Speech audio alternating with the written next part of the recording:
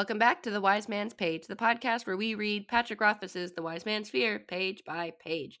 This is page 771. She cut me off with a sharp gesture. Whatever you are about to say, I have doubtless heard before from my poet king. But there are only so many hours of light in the day. So I ask you this. Are you desirous of sex? I gave a helpless shrug, knowing it would be pointless to deny it. Would you like to have sex with me? I could still smell her. At the moment, I wanted it more than anything.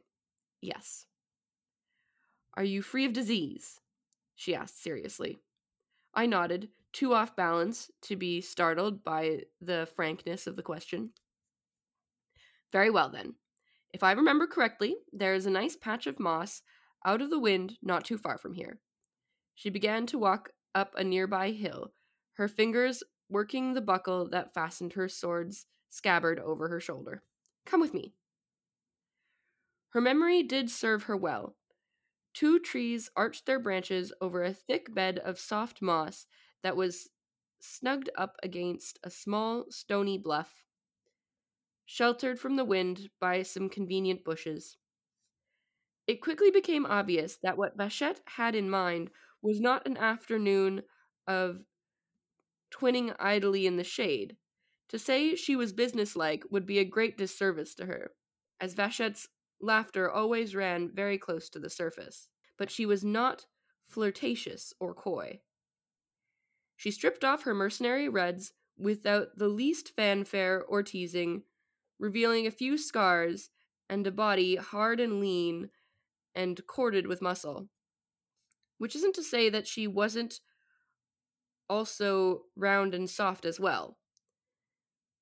Then she teased me for staring as if I'd never seen a naked woman before, when the truth was I'd simply never seen one standing full naked in the sunlight. When I didn't undress fast enough to suit her, Vachette laughed and mocked my bashfulness. Stepping close, she stripped me naked as a plucked chicken, then kissed me on the mouth, her warm skin pressing against the entire front of my body. I've never kissed a woman my own height before, I mused, when we stopped for a breath. It's a different experience. See how I continue to be your teacher in all things, she said. Your next lesson is this. All women are the same height lying down. The same cannot be said for your sort, of course. Too much depends on a man's mood and his natural gifts. Vachette took my hand and brought us both to lie on the soft moss. There, she said, as I suspected.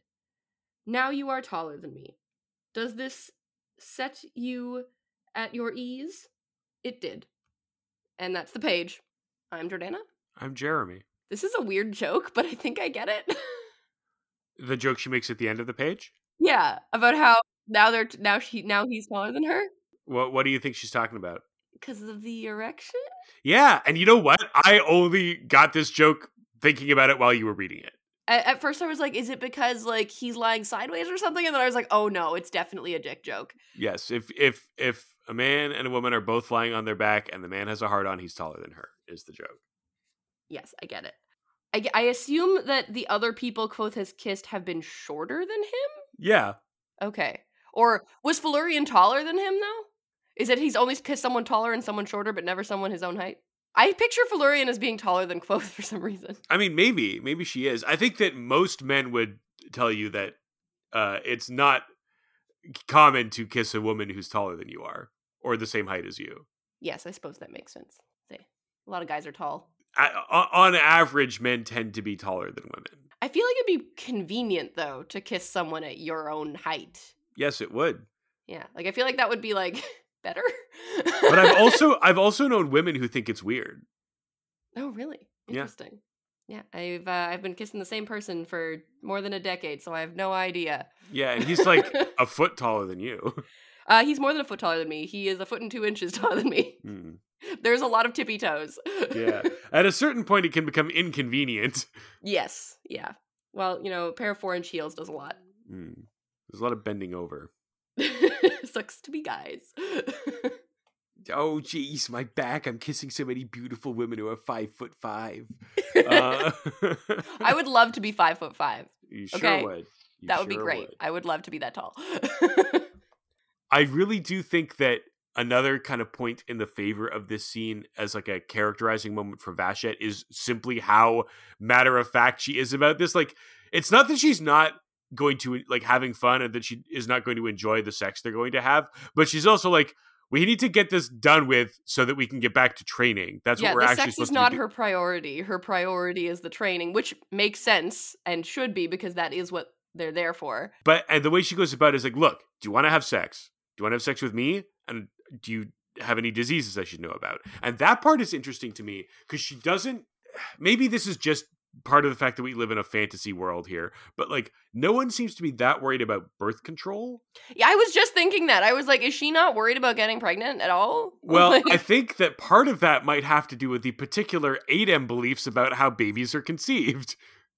what are the Aiden beliefs about it? Well, they don't believe men have anything to do with it. Oh, right. So she's not actually, it doesn't seem like she's actually worried about that, right? Yeah, it seems very much like she isn't worried about pregnancy. I mean, maybe since it's a fantasy world, maybe she's correct. Well, yeah, that's the thing. Like, Maybe birth control can just be like managed by the mind.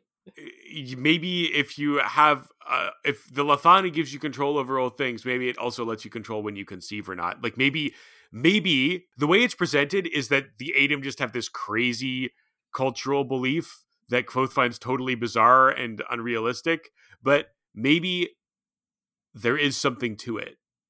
In the way that there's something to a lot of folk beliefs that aren't like scientifically explicable. Like another example in this book is like the Ash and Elman Rowan 2 dig a trench that's 10 by 2 to dispose of demons, right? Like there is actually something to that, but not all of it. Yeah. I'm still kind of surprised she's not worried about pregnancy, but I guess. But if you don't believe that having sex with men is how you get pregnant, then why would she be? Yeah, I guess. Weird. It's a weird thing to think about.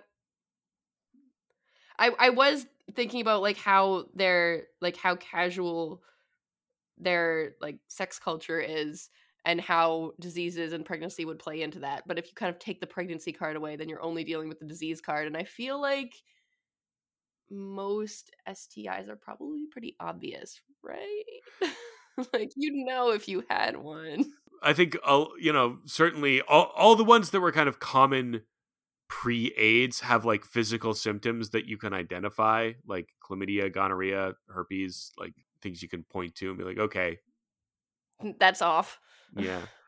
That said, if there is something like HIV or AIDS in this world, then like they wouldn't know. Yeah, but I mean, but it's a fantasy world and we have no idea if it exists or not.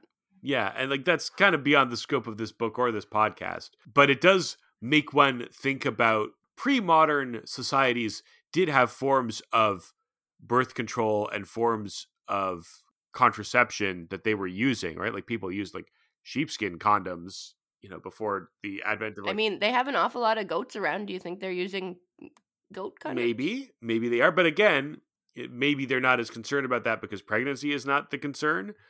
But they could be. I think they could also maybe have like access to a plant that that makes sure you won't get pregnant, as the Romans did. Or rather, that was an abortifacient, I suppose. You know what? I'm not going to speak authoritatively on whether silphium was. This is something we might not know enough about. Or an abortifacient. 1 second. It was used as an aphrodisiac or applied to purge the uterus, according to this article from the BBC. Anywho, all of which is to say that maybe the ADEM have access to something like that. And that's how they control who's getting pregnant and when. Very reasonable. There's a lot of things we don't know about this situation. And it's also like she's just businesslike in like her attitude towards like, all right, I'm getting naked. Why aren't you getting naked? Come on, let's go. Get naked faster, goddammit. We have shit to do. I think she's just like amused by how bashful he is. He's like, come on, like you've done this before, right? Like, what are you never seen a naked lady before? And I think he is just totally like, he has never been in a social situation like this before. He has no idea what he's doing. Yeah, he has never done sex in a casual manner.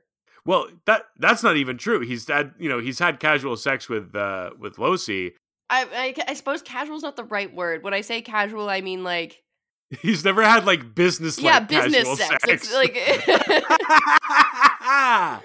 like business sex equals not like equals more casual sex somehow. Somehow business sex is also more casual, but not in the same way that casual sex is casual. I think we just hit upon the episode title right there. Business sex is the episode Business title? sex, absolutely. All right. Is there anything else you want to talk about on this one? I mean, this is like 2 pages ago, and you said I didn't have to mention it, but I feel like I have to mention it because the last 3 pages have been like all 8M sexy times, and this all started on page 769, and I feel like that might be on purpose. Thank you, Jordana. It's not on purpose, but it is funny. But it'd be funny if it was on purpose too. It would, but it's not. All right, fine. Well, you're not on purpose on tomorrow's page. Wow. Of the Win.